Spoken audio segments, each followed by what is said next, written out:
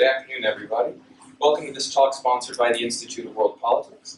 For those of you who are new here, IWP is a graduate school of national security, intelligence, and international affairs. We offer a doctoral program, 7 master's degree programs, including 2 that are online, and 18 certificates of graduate study. If you are interested in learning more about us, please feel free to come speak to one of our staff members at the conclusion of this event, or visit iwp.edu. To support the work of IWP, please visit iwp.edu/donate. Before we begin the lecture, we ask that you take a moment to silence all electronic devices. Today, we will be hearing from Mr. Mark Metcalf, who will deliver a lecture entitled How the PLA Applies Sunzi's Art of War to Contemporary Warfare. Mr. Mark Metcalf has joined the McIntyre School in 2020 as a lecturer in global commerce, teaching Doing Business in China, a seminar that investigates the historical, political, and sociological roots of business practices and norms in the PRC. Since 2014, he has taught courses in Chinese literature in UVA's Department of East Asian Languages, Literatures, and Cultures, including the semester-long seminar on the Art of War. Prior to UVA, Professor Metcalf spent over 25 years as a contractor, working as a signals analyst, systems engineer, project manager, technical translator, and intelligence analyst in support of the Department of Defense and other U.S. government agencies. Assignments involved extensive travel to Europe, Asia, and Australia. This was preceded by service as a naval officer, during which he was initially assigned aboard a frigate home-ported in Japan, where he qualified as a surface warfare officer. He subsequently transferred to the Naval Security Group and spent the majority of his naval career as a naval cryptologist, retiring at the rank of commander. Professor Metcalf's current research is focused on contemporary Chinese military perspectives regarding strategy and ethics.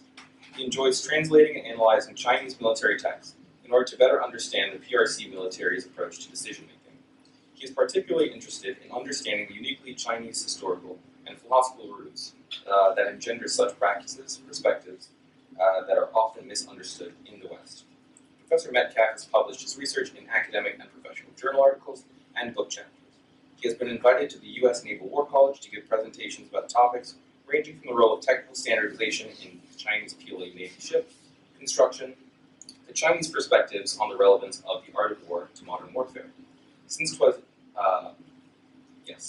modern warfare, please welcome Mr. Mark Metcalf.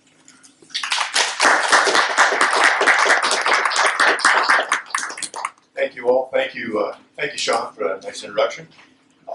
Thank you all for coming out on a nice warm day today. It's a lot cooler in here, having walked outside just before I came over here.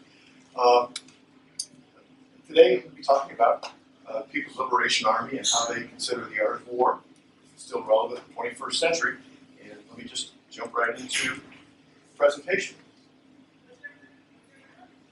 I'm going to be talking about these general areas, why I'm interested in this topic, and the methodology that I use, how the PLA teaches the art of war.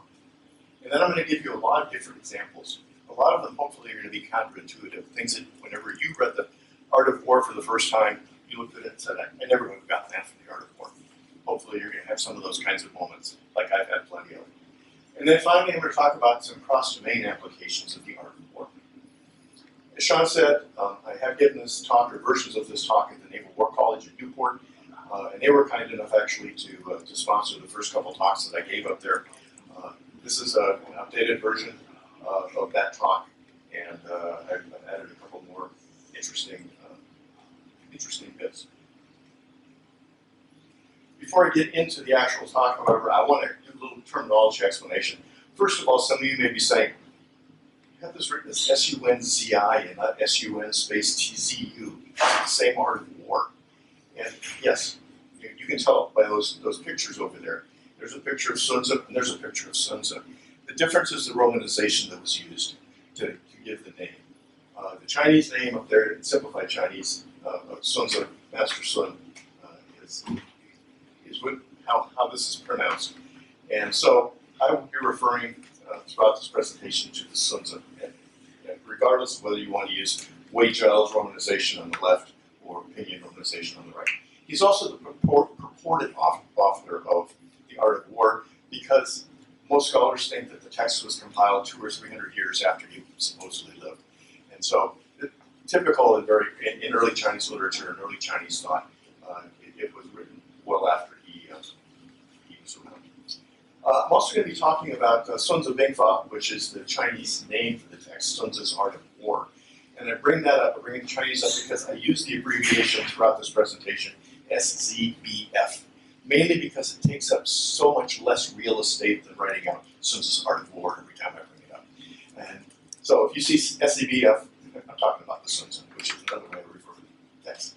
It's Sunzi's Art of War because other people wrote their own arts of war during the Warring States period. Consultants are consultants, they all want to sell their shtick, and this is Sunzi's shtick. So this is Sunzi's Art of War. Finally, I'm going to be using terms like enemy and adversary. They're not meant to be political commentary, they're meant for textual fidelity. It's how the PLA refers to certain aspects I'll be talking about, it's how the Sunzi refers to it. So please don't read anything into it when I'm talking about adversaries and enemies. So the reason I'm interested in studying texts like PLA texts on Sunzi's Art of War is because I want to understand how an adversary or a potential adversary thinks, how they put the facts together, and then how they come up with their version of reality. And one of my role models is Gilbert Chesterton, who said, "We think that for a general about to fight an enemy, it is important to know the enemy's numbers, but it is still more important to know the enemy's philosophy." And so if you look up at the upper right-hand corner up there, you see the objective is to literally get inside somebody's head, see how they think. Or if you don't want to be that cartoonish, you can go down to the bottom right-hand corner and read one of my favorite lines from George C. Scott in the movie Patton from the 1970s, where after Patton beat Rommel in North Africa, he said, "Rommel, you magnificent bastard, I read your book." And to me, that's a role model for what I'm trying to do. So my objective is to present PLA perspectives that are typically only available from Chinese sources, things that haven't been translated into English. And the methodology is, it's not rocket science. I get books that are publicly available, I classify texts, I analyze them, I translate them, I analyze them, and then I report on them. I say, here's what the PLA says. I press the I believe button. That's what this big I believe button is here. If the PLA says something, I write it down. I don't argue with it. Although I make comment on it. And when I make comments, I highlight them as my own comments. And this is kind of facilitated by my, for lack of a better word, non-traditional career. I've done a lot of things over the last 45 years or so, and this kind of brings everything together. It's a lot of fun. Well, current areas of interest, Sean mentioned the art of war, obviously, that's why I'm here today. Military ethics is something I got into a few years ago. Very interesting topic, PLA. The PLA's view of military ethics, a lot different than in the West, and I've got some publications coming out on that. And then Navy history and Navy technical standardization. I also want to point out that the Sunzi is not the only source of PLA strategic thought. I think most people, I'm not trying to insult your intelligence by saying that, but I want to state that for the record. There are many of other sources, and I have them all listed up here. I guess the thing to really highlight, though, is the Chinese Communist Party's ideology is really predominant in PLA strategic thought. When you read even in commentaries on the Sunzi, there's probably as much quoted about Mao Zedong and what Mao Zedong had to say about the Sunzi and military thought as just about any other sources. And same with Deng Xiaoping and Xi Jinping, the big three that are enshrined in the PRC Constitution. They contribute to PRC's PLA strategic thought. So let's get on to the text. Sunzi's Art of War, 13 chapters. Those of you, I'm sure most of you have read it. 6,071 characters in the received text. It's written in classical Chinese, which is different than modern Chinese, which causes problems if you don't know how to read classical Chinese and you try and translate it using modern Chinese. And the PLA has to deal with that, and I'll explain why and how. Some of the topics, I'm not going to read through them, but you can recognize the topics a lot of times used out of context. And I mention this because context is crucial to understanding this text. You need to understand what is being spoken about when it is being spoken about. The Sunzi is a very non-linear narrative. You go from chapter to chapter to chapter. It's going to hit all sorts of different aspects of a topic. May not bring up something for a couple chapters, and then a couple chapters later, there it is again, but from a different perspective.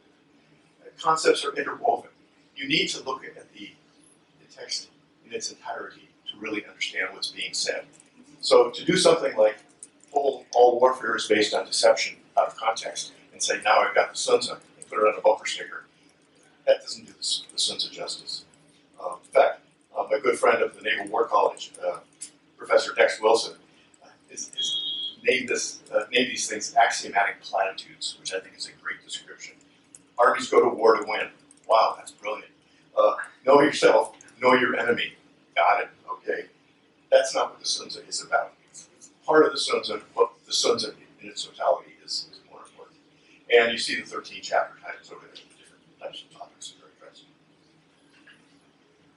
So, we're finally at the PLA and Sunzi studies. The thing I like about PLA Sunzi studies is they have an operational focus and they provide a lot of practical advice.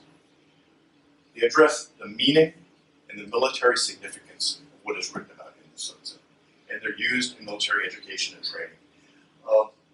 But the bottom line is, if too long didn't read, Sunzi is relevant. Sunzi is relevant to modern warfare, and you're going to see this phrase repeated on a lot of the slides in the future because that's what the PLA is saying.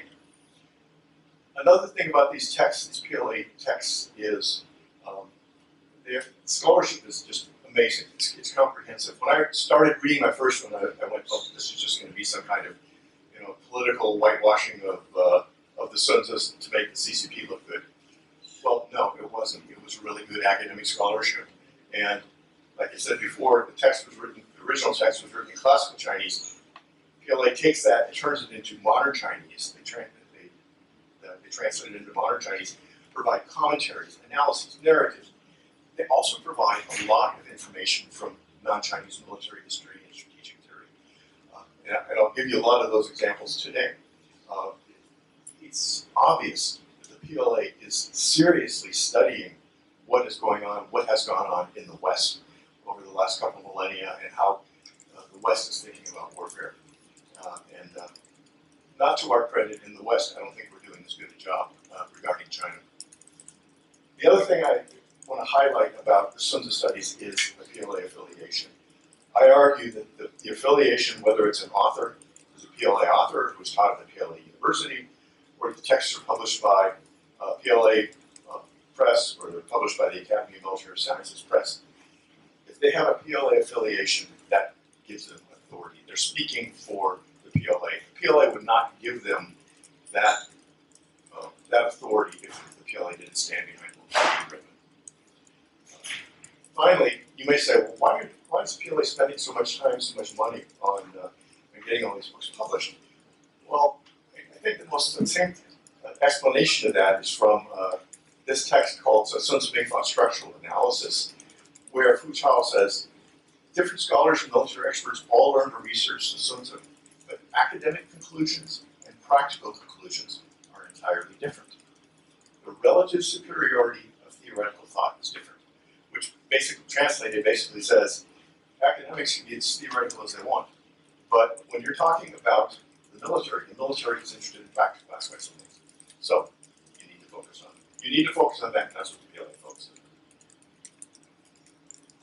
on. I didn't put the Chinese titles up, I just put the English translations up, and I've probably got over 40 PLA texts at home that I've gathered over the years, and here are some of them.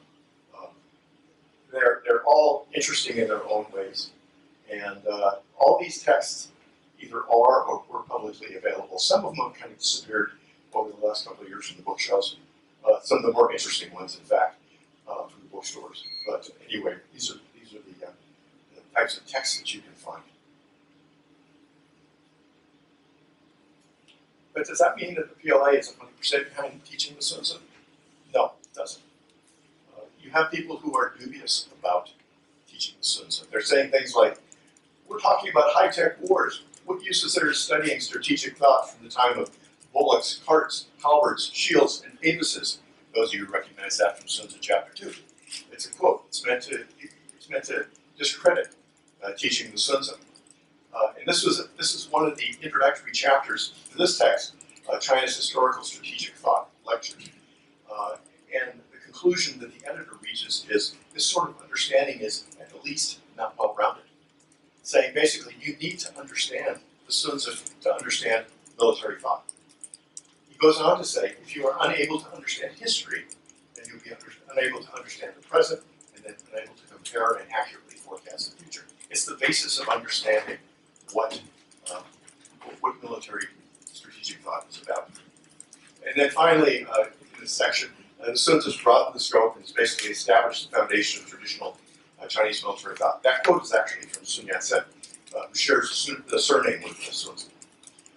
How do you approach the Sun Tzu? This is from Sun Tzu Big File Lectures, another Academy of Military Sciences press text by a gentleman named Red Lee, senior colonel named Red Lee. He said what you should do is use the past to serve the present. You should focus on the relationship between the topical and historical military thought.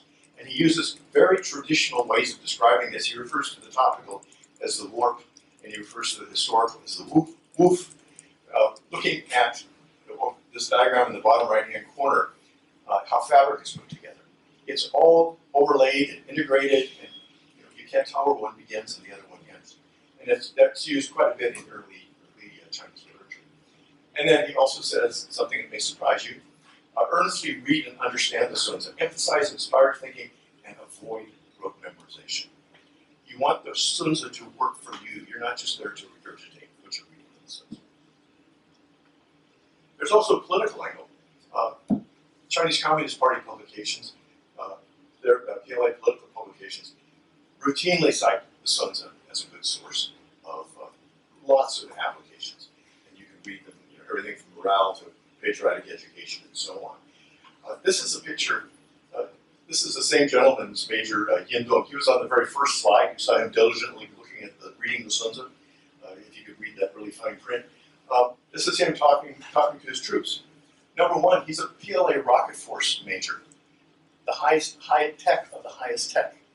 He's supporting the Sun Tzu. He's talking to his troops about the importance of the Sun Tzu, the rocket forces. Another thing that's interesting about this picture is if you look in the back, you see these slats that look like a fence. But if you zoom in, like over on the right-hand side, you see that those are actually meant to be replicas of the bamboo strips that Chinese texts were traditionally written on back about 2,400 years ago.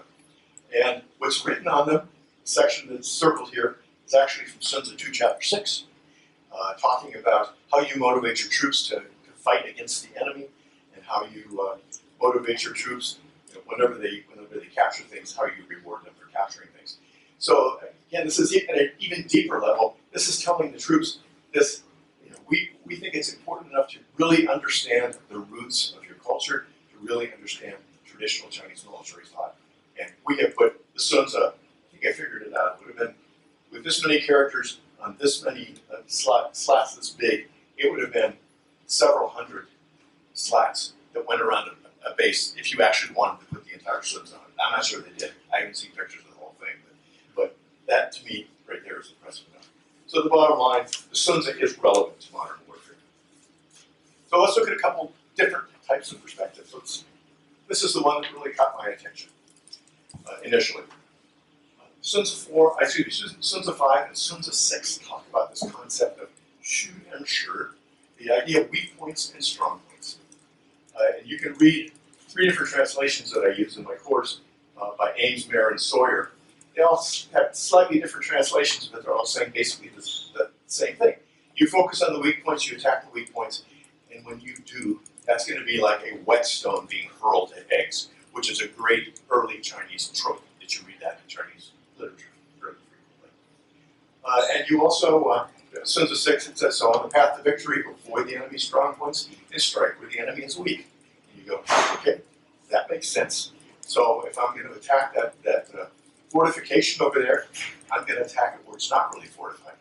And I got it. I got Sun Tzu and weak points and strong points. But do I really? Because there's another gentleman, another retired senior colonel, Ma Jun, who was a real expert on the Sunzi. You go to him on YouTube, he has lecture after lecture after lecture about the Sunzi. He's just a Sunzi machine. And he wrote this in his book called Mahjong Explains Sunzi Bingfa. He said, regarding, and then all these different topics, regarding troop quality, low quality is shu, and high quality is sure. Regarding troop support, perfunctory support is shu, and effective support is sure, and so on and so forth. Look at all these different topics. Talking about weaknesses and strengths is much more than talking about just fortified installations. It's talking about anything that an adversary can attack or anything that you can attack as far as the enemy goes. You know, let's say the enemy has declining troop morale. That's a weakness. What do? You attack that morale and make it even worse. Let's say the enemy's really concealed. Well, then maybe you should find another weakness that the enemy has, because that concealment is going to be a strength that may be tough to overcome. But again, the point is, this is not only is the Sunzi relevant to modern warfare, but this is a totally different perspective on shu and sure. Particularly when you realize, as Mahjong says in his text, he was taught this when he first started his military training. They were taught to memorize this. So this is instilled in the troops very early in troop training.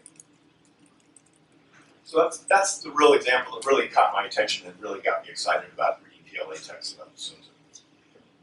Historical examples, lots of them. Ren Li wrote the Sunzi Bingfa lectures, and it's my go-to text. I have a copy if anybody wants to look at it afterwards. He has 62 historical examples in the text. And you can see which countries they went to, you can see how many examples he has, and what era they are. And not surprisingly, there's nothing about modern China. The closest that we get is the Civil War, and after 1949, there really isn't anything. They focus more on foreign examples. And so, when you look at U.S. examples, you see that there are 11 examples from modern, let's say, post-World War II history.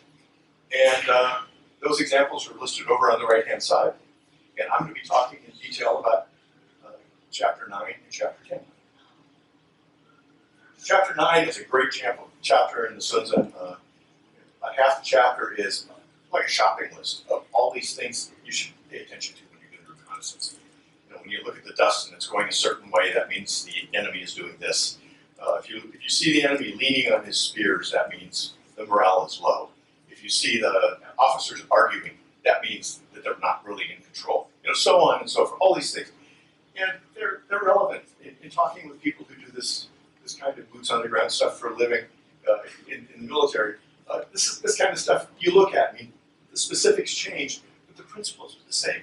You find out whatever you can find out about an adversary, and you use that to your advantage. And so this is in the Sunzi, and Ren Li explains why you should care about this. You should care about it because the U.S. Army cared about this. U.S. military battlefield reconnaissance in the Afghan war. And I warn you, I normally don't like to put extended citations here, but I'm putting it up here because you need it for context. It doesn't do it justice just to pull a couple nuggets out of those citations. But anyway, this is the introduction. Basically, the historical examples have an introduction, some details, and then a conclusion. Maybe 3 or 4 pages long discussing this. And here's how the U.S. military battlefield, Recce, and Afghan war opens up. You've got to conduct careful battlefield reconnaissance, use good analytic reasoning, and come up with the correct judgment to do justice to reconnaissance. And during the Afghan war, the U.S. military had a practice of carrying out various types of reconnaissance methods to obtain battlefield information and determine the enemy situation, which precisely embodied this very thought of Sunzi. Can you see it any more clearly? The Sunzi is relevant to modern warfare, at least in this case. But let's give you some examples if you don't believe. Not you, but the intended audience. First, technical. Starts out by saying the Afghan war was an information age war. That's significant. It's saying This is the kind of war we're expecting you to fight. And the Afghan war is that kind of war. Owing to the complexity, we have to promptly find the strike target. It's hard work. So how did the US deal with it? They put in covert monitoring devices so they could really track the Taliban forces. They set a monitoring station on the Afghan border so they could monitor telephone conversations and emails. They airdropped advanced sensors so they could track and figure out what was going on and determine what the enemy situation was. They did reconnaissance right. And again, that's a translation from this book. When I read some of this, I was going, boy, that's interesting. But it goes beyond that. It's not only technical. Sometimes you have to put boots on the ground, just like Sunzi said. And he said to rely on overhead reconnaissance and technical reconnaissance would be difficult to obtain a comprehensive picture of the enemy. So you put boots on the ground and you go and let them do their thing. And this explains some of the things that they did, hiding in mountains and caves, disguising themselves as local residents. But again, this all points back to the Sunzi. This is the kind of information Sunzi says to collect. This is the kind of information that U.S. Special Forces are collecting and Allied troops are collecting. The section concludes with the significance. The methods that are proposed by Sunzi are relatively primitive. They acknowledge that. However, they say it's not the methods themselves, it's the thought. So based on U.S. military's use of reconnaissance methods in the Afghan war, we can realize that the principles of battlefield reconnaissance and reasoned determination proposed by Sunzi still have a guiding significance. Again, very clearly stated. Another example, Sunzi 10, terrain. Very end of the chapter, final paragraph, it says, if you know your opponent and you know yourself, victory will not be at risk. We've already heard that before, earlier in the Sunzi.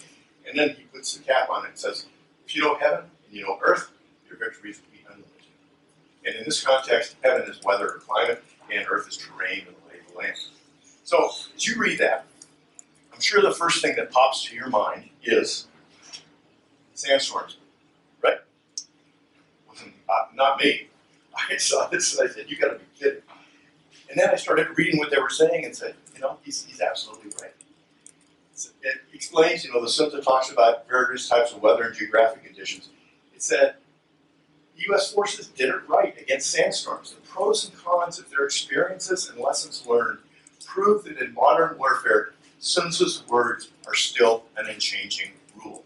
Again, you can't be more clear than that. Let's see what examples they used. Well, they used, looks like they used 23 years with it. They start out with the Iran hostage situation, which was a disaster in large part because of sandstorms. And then they talk about the first Gulf War, where sandstorms wreaked havoc on a lot of the missile systems, probably friendly fire, so on and so forth. The U.S. didn't really understand how to fight in sandstorms.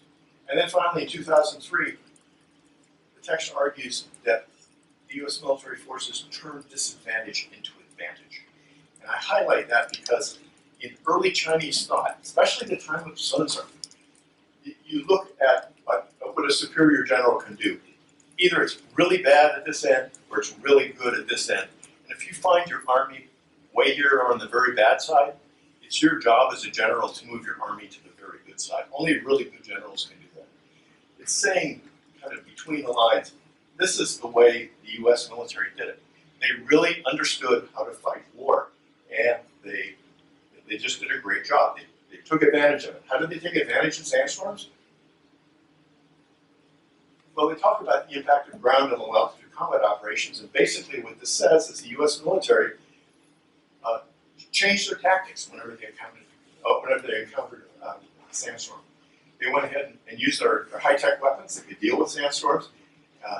The enemy down below was below the sandstorm, and they didn't know what hit them, basically. They were at a severe disadvantage. And the text highlights that the U.S. military derived lessons from the previous failures.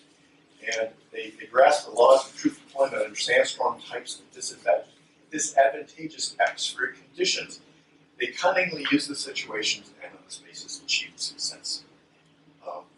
And again, punchline, this instance verified that Sun Tzu's concept has important leadership significance in modern warfare. Again, the U.S. did it right, to which I will shift to the next slide and say, this is one thing I came away with. I had to put in a slide about this. this is the tone in describing what the U.S. does in this Sunzi text. The U.S. has impressive capabilities. You do not read any criticism or condescension in the text. I wouldn't say it's admiration, but it's respect. And the key message is don't underestimate them. These folks know what they're doing. They faced extremely challenging problems in challenging environments, and they met it, and they succeeded. And the bottom line is, the most important aspect of it, though, is the U.S. experience has validated the tenets of the Sunzi. Sunzi is relevant to modern warfare. So, those are a couple of historical examples. Now let's talk about everybody's favorite Sunzi topic, and that's deception. And see over here, this is a great calligraphy from a retired PLA general. All warfare is based on deception. And I'm going to start with a little story from the Zhuang talking about a battle that took place back in 638 BCE. And I mention it because it shows up in a lot of PLA descriptions of deception as well. And basically the story is the state of Song and the state of Chu are at each other's throats. And the army of Chu is getting ready to cross a river. And the state of Song is in a position where they can attack them at that point. And so the Song general goes to the Song ruler and says, can we attack? And the Song ruler says, no, you can't attack. That's not cricket. We don't attack armies crossing the river. And the Chu general walked away, yes, sir. And now they're crawling out of the water, coming out of the river. He said, okay, they're coming out of the river. Can we attack them now? He said, no, you can't attack them until they're in their battle formations. And so the Song general went back and said, yes, sir. And then they lined up their two armies, the Chu army being much stronger than the Song army, and the Song army was slaughtered. The moral of the story is, sometimes being an honorable person is not the thing to do. And this is how it's stated, this is how it's framed in Sunzi descriptions from the PLA text. In fact, even Mao Zedong said on protracted war, he has a quote in there saying, we're not the Duke of Song, so we have no use for that asinine type of virtue and morality.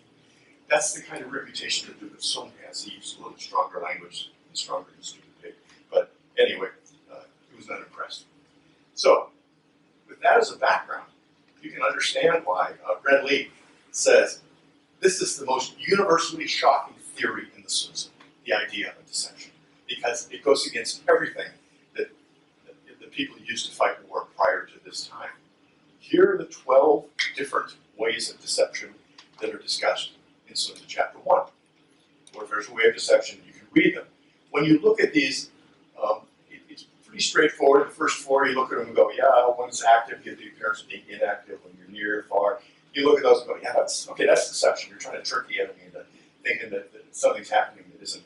But then you get down to the last 8, you start going, if they're greedy, tempt them. If they're secure, prepare for them. If they're angry, aggravate them. How's that deception? Yeah, that's a question. Every time I taught this class, we had a good 15-minute discussion on this, and none of us really had an answer.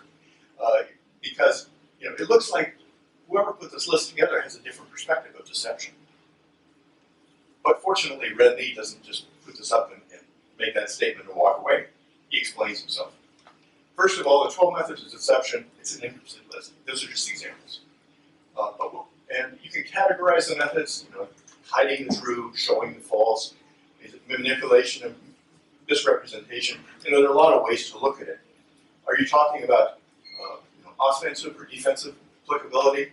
You're actually talking about both, because depending on whether you're giving or receiving, you really want to pay attention to both aspects of that. But then Ren Li talks about the categories of deception. And he breaks up the 12 examples into 3 categories. He says the first 3 are deceiving or misleading, like we would probably think in the West. And then he says the next 4 are adopting a flexible response strategy. And you go, okay, yeah, I can see how you characterize those as that. How's that deception? And then the last 4, weakening an adversary's warfighting capabilities. Again, yeah, those look like a good way of weakening enemy warfighting capabilities. How's that deception? So it leaves you with a question, maybe deception, the way he's thinking about it, is different. And I argue that he is, because here's how he describes deception. The purpose of the way of deception is aimed at comparing our strength and that of the enemy.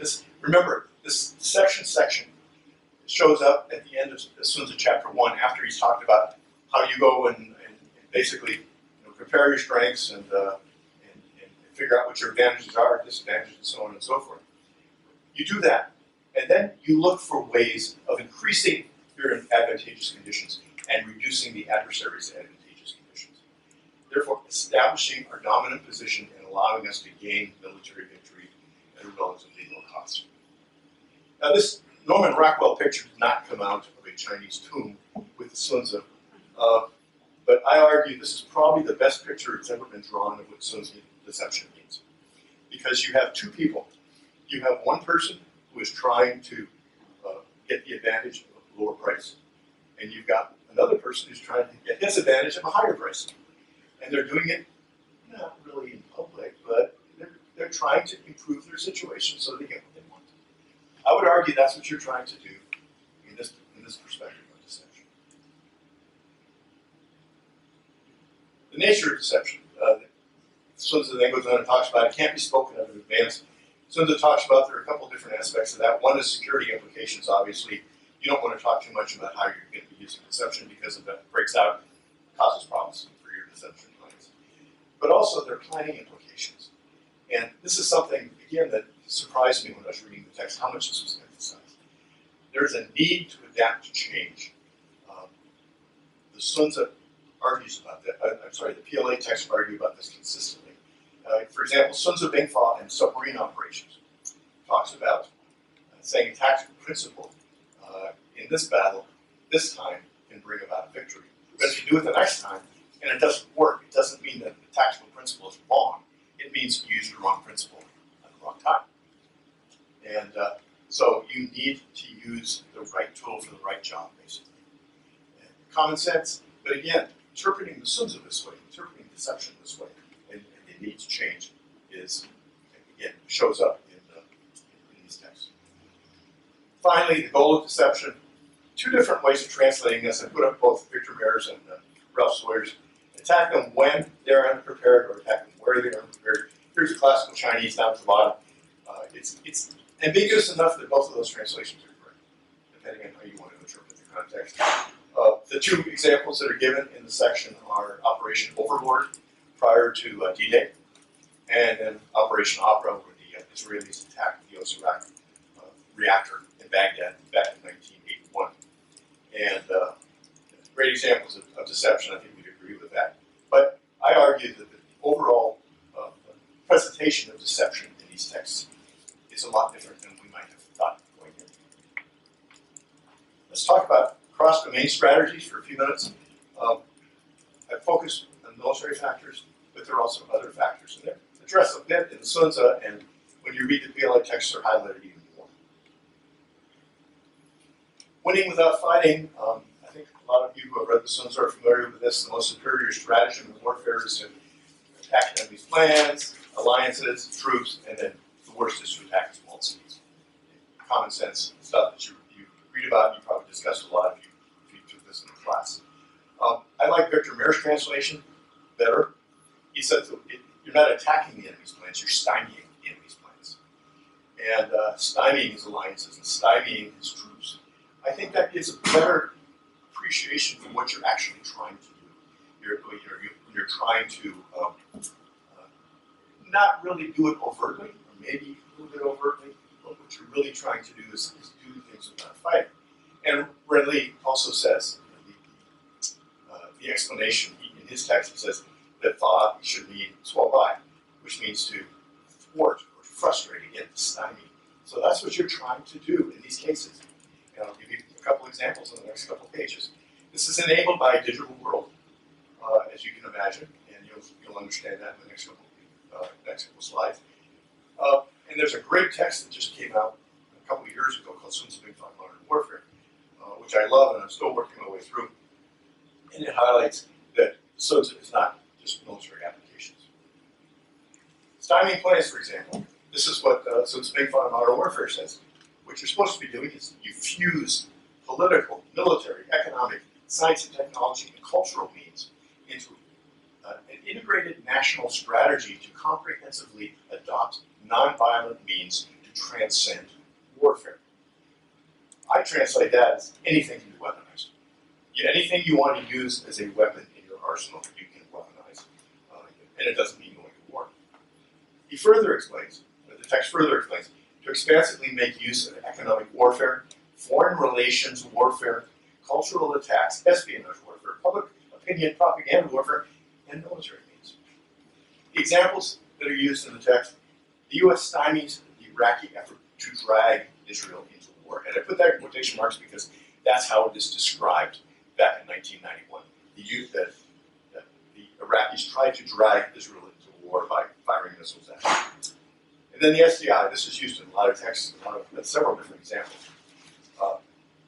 This text argues that the U.S. had neither the plan nor the technology to do this when they announced Star Wars, when they announced the SDI. But they announced it anyway. And the USSR responded by huge budget increases that basically bankrupted the country. So, stymieing plans. Stymieing alliances. Dividing and disintegrating enemy alliances while concurrently strengthening your own alliances. Diplomacy is the primary means of attacking enemy alliances, and they're supplemented by military means. Examples of this, the way that the U.S. and allies forced Saddam to comply with their weapons inspections, weapons inspections in the 1990s. The Cuban Missile Crisis was actually a case of stymieing both plans and alliances. Plans of the blockade, the U.S. did a worldwide military mobilization. The alliances were stymied. Lots of diplomatic pressure. NATO, the Organization of American States, press, so on and so forth. So you can see this isn't theoretical. This isn't just theoretical. This is practical. And the way it's described in Sunzi on modern warfare, it's a very practical application.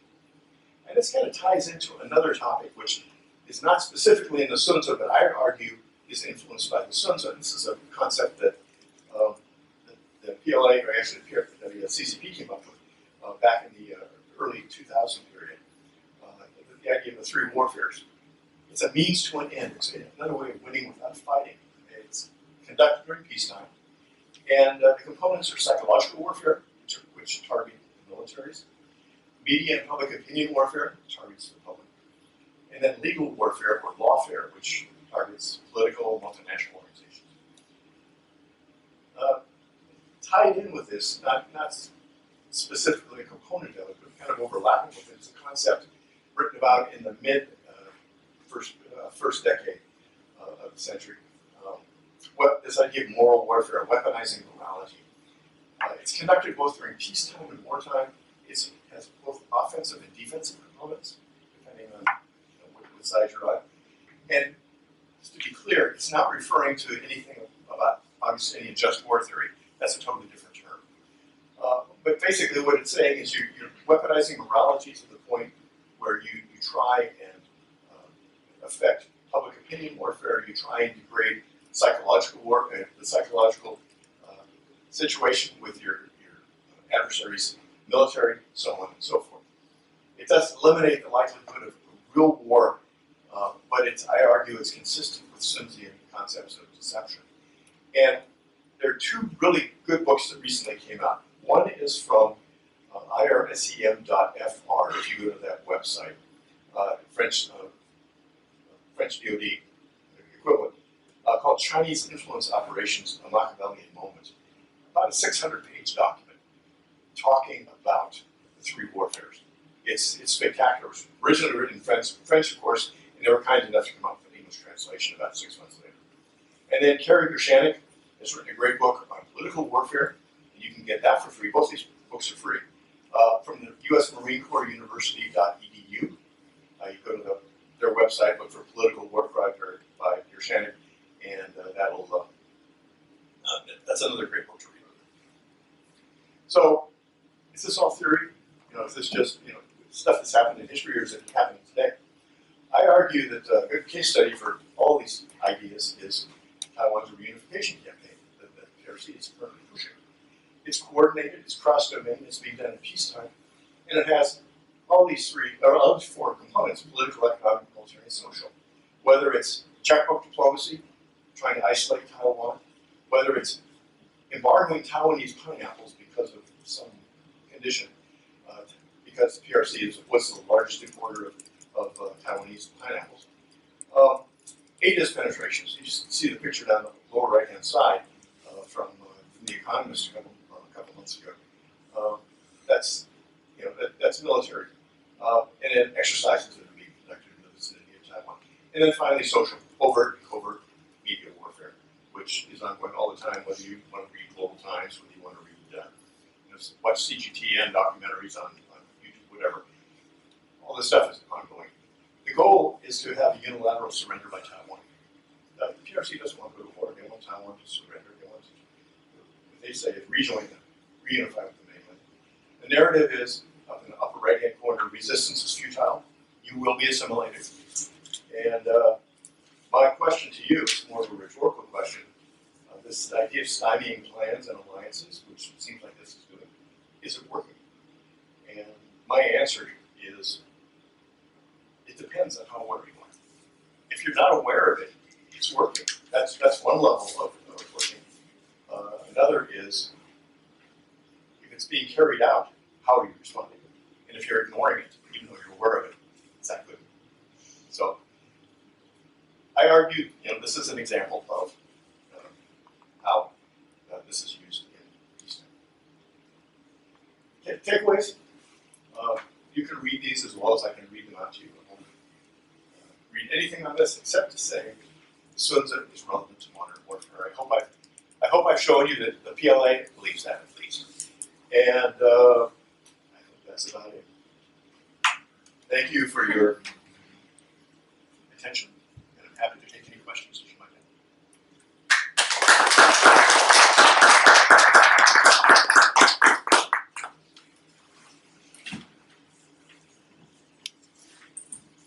Yes? What other related works would you recommend for somebody looking into, looking more in on this, besides the ones that you referenced to in the slides? I would recommend getting those two books and then harvesting the bibliography. That's probably the best way to do it, because I'm far from an expert on political warfare, and those are the real. Those are two real expert sources.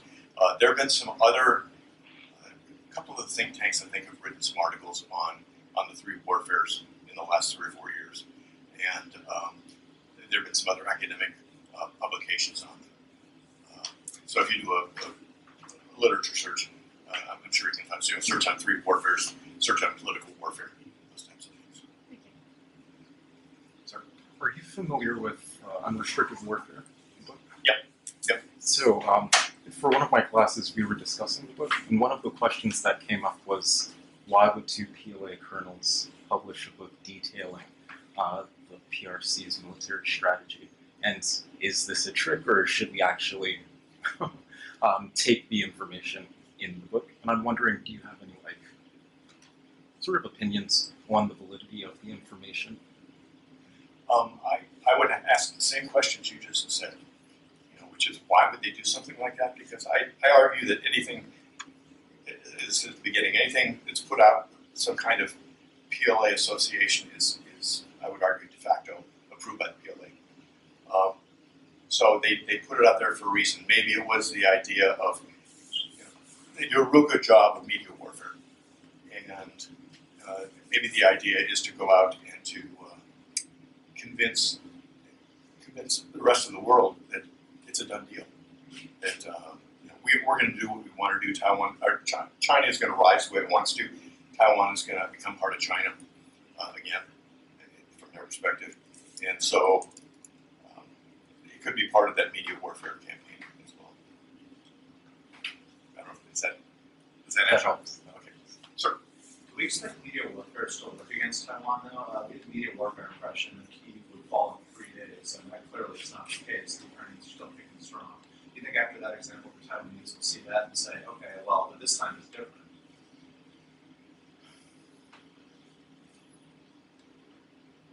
I don't know.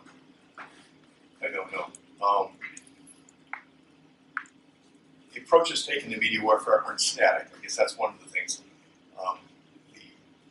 The media warfare enterprise in the PRC is effective at responding to actual circumstances. So they have other tricks up their sleeve. They may have other approaches that they're trying to use that may not be as apparent. And I guess that's, I don't know if that answers the question. Yes, ma'am. Are there any points that stand out to you as being significantly different between the PLA's understanding of the Sunzi compared to general Western approaches towards warfare? I think one of the big ones is deception. That really struck me. I think we read, in the West, I think we have a tendency to read the Sunzi either a lot more literally and look at it as an old book and really not pay much attention to it at all. Or some people really read the Sunzi and they go to town with it and they come up with all sorts of interesting theories. I typically refer to the Sunzi as a very malleable text. If you take things out of context, it's really easy to prove whatever you want to prove. And so those are some of the cases too. That's why it's so important to understand it, so you don't end up projecting what your perspective is on what the actual situation is. Is that?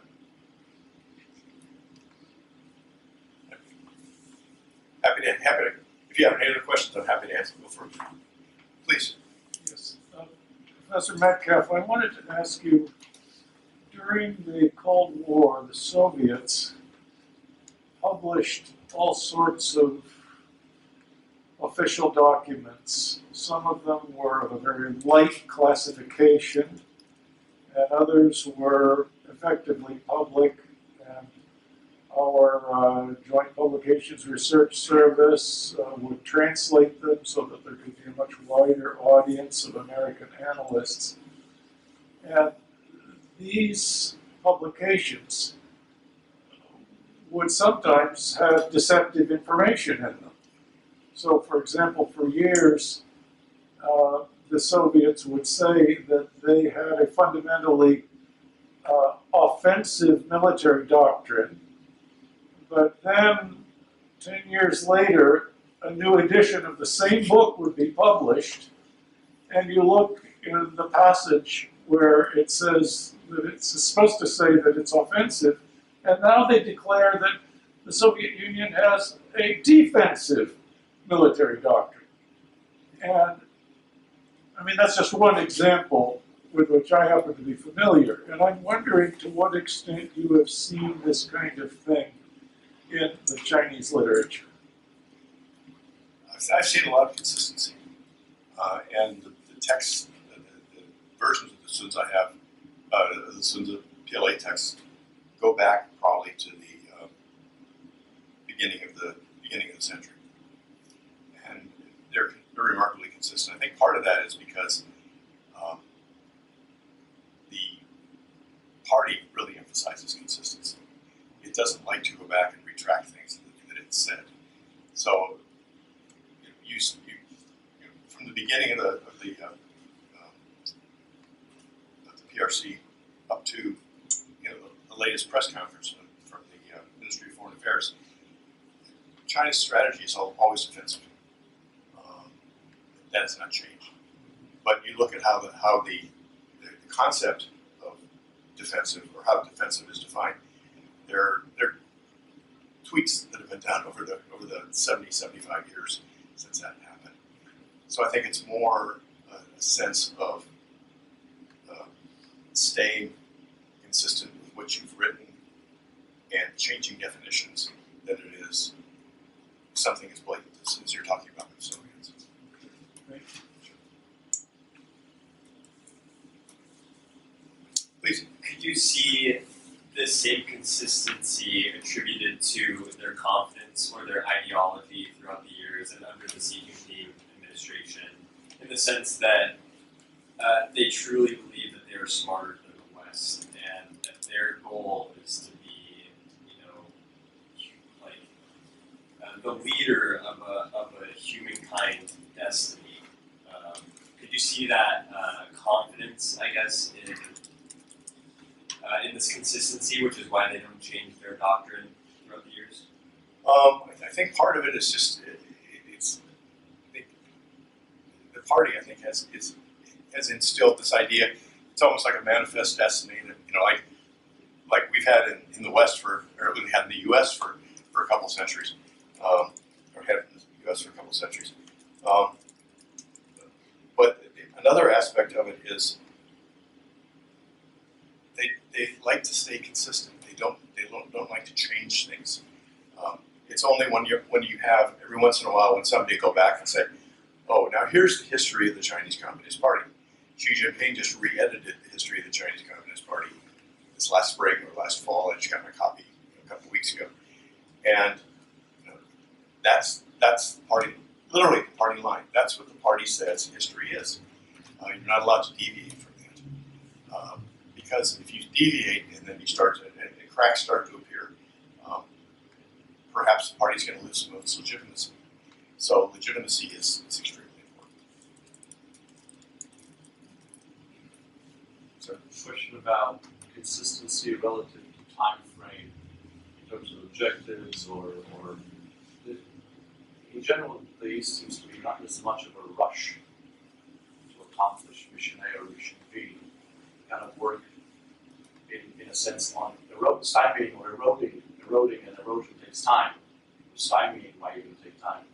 And to what degree is our way of doing things in the West, which is a little bit more deadline driven, to what degree is that a disadvantage, and how do we balance that out? Wow. First thing is recognizing that this is happening, and saying, okay, if this is happening, how should we respond and how shouldn't we respond? And then take things from there. I'll go back to one of the earlier slides that says PLA officers are instructed to deal with the reality that they're facing, not with the plan that they set up before they go to war. And that's the guidance for us. And again, that's supposedly what we're all taught, but that's not human nature. So I guess that would be my advice. So, question. You mentioned Sunzi was about deception and concealing restraints, and how does that reconcile with like PLA and the Chinese government when they kind of revealed themselves when they took Hong Kong and established the national security law? And I mean, it was kind of blasted everywhere for a lot of democracies to sympathize. And then what they're doing with Taiwan, I mean, how do they reconcile that with what Sunzi was saying? Is there a moment in Sunzi that says, okay, now is the time to take it? I think that's where politics takes over. And that's where the party says, our goal is to reunify with all the parts of China that used to be Chinese from our perspective. And so that's something it's an internal matter. And whatever they do in Hong Kong, whatever they do with Taiwan, is internal. No other country has the right to criticize that. And that's their story, and they're sticking to it. Again, week after week after week in the Ministry of Foreign Affairs press conferences, you get that line. Whenever somebody asks a question of whether it's human rights, whatever it is, that's the party line. And I don't see where they're going to be changing that. Hi, I'm from Japan, and I'm very curious about, from the point of view of Sunzi, how do the PLA evaluate its Japanese self-defense force now? Do they think about the part of the U.S. military, or do they? I can't answer based on anything I've read. I apologize. I haven't read anything where it talks about Japan, except with some of the historical examples, but then those typically have one purpose, which is to demonize Japan, which is a very common common technique. But from a Sunzi perspective, I'm sorry, but I don't know. I haven't read anything on that. But it's something to look out for.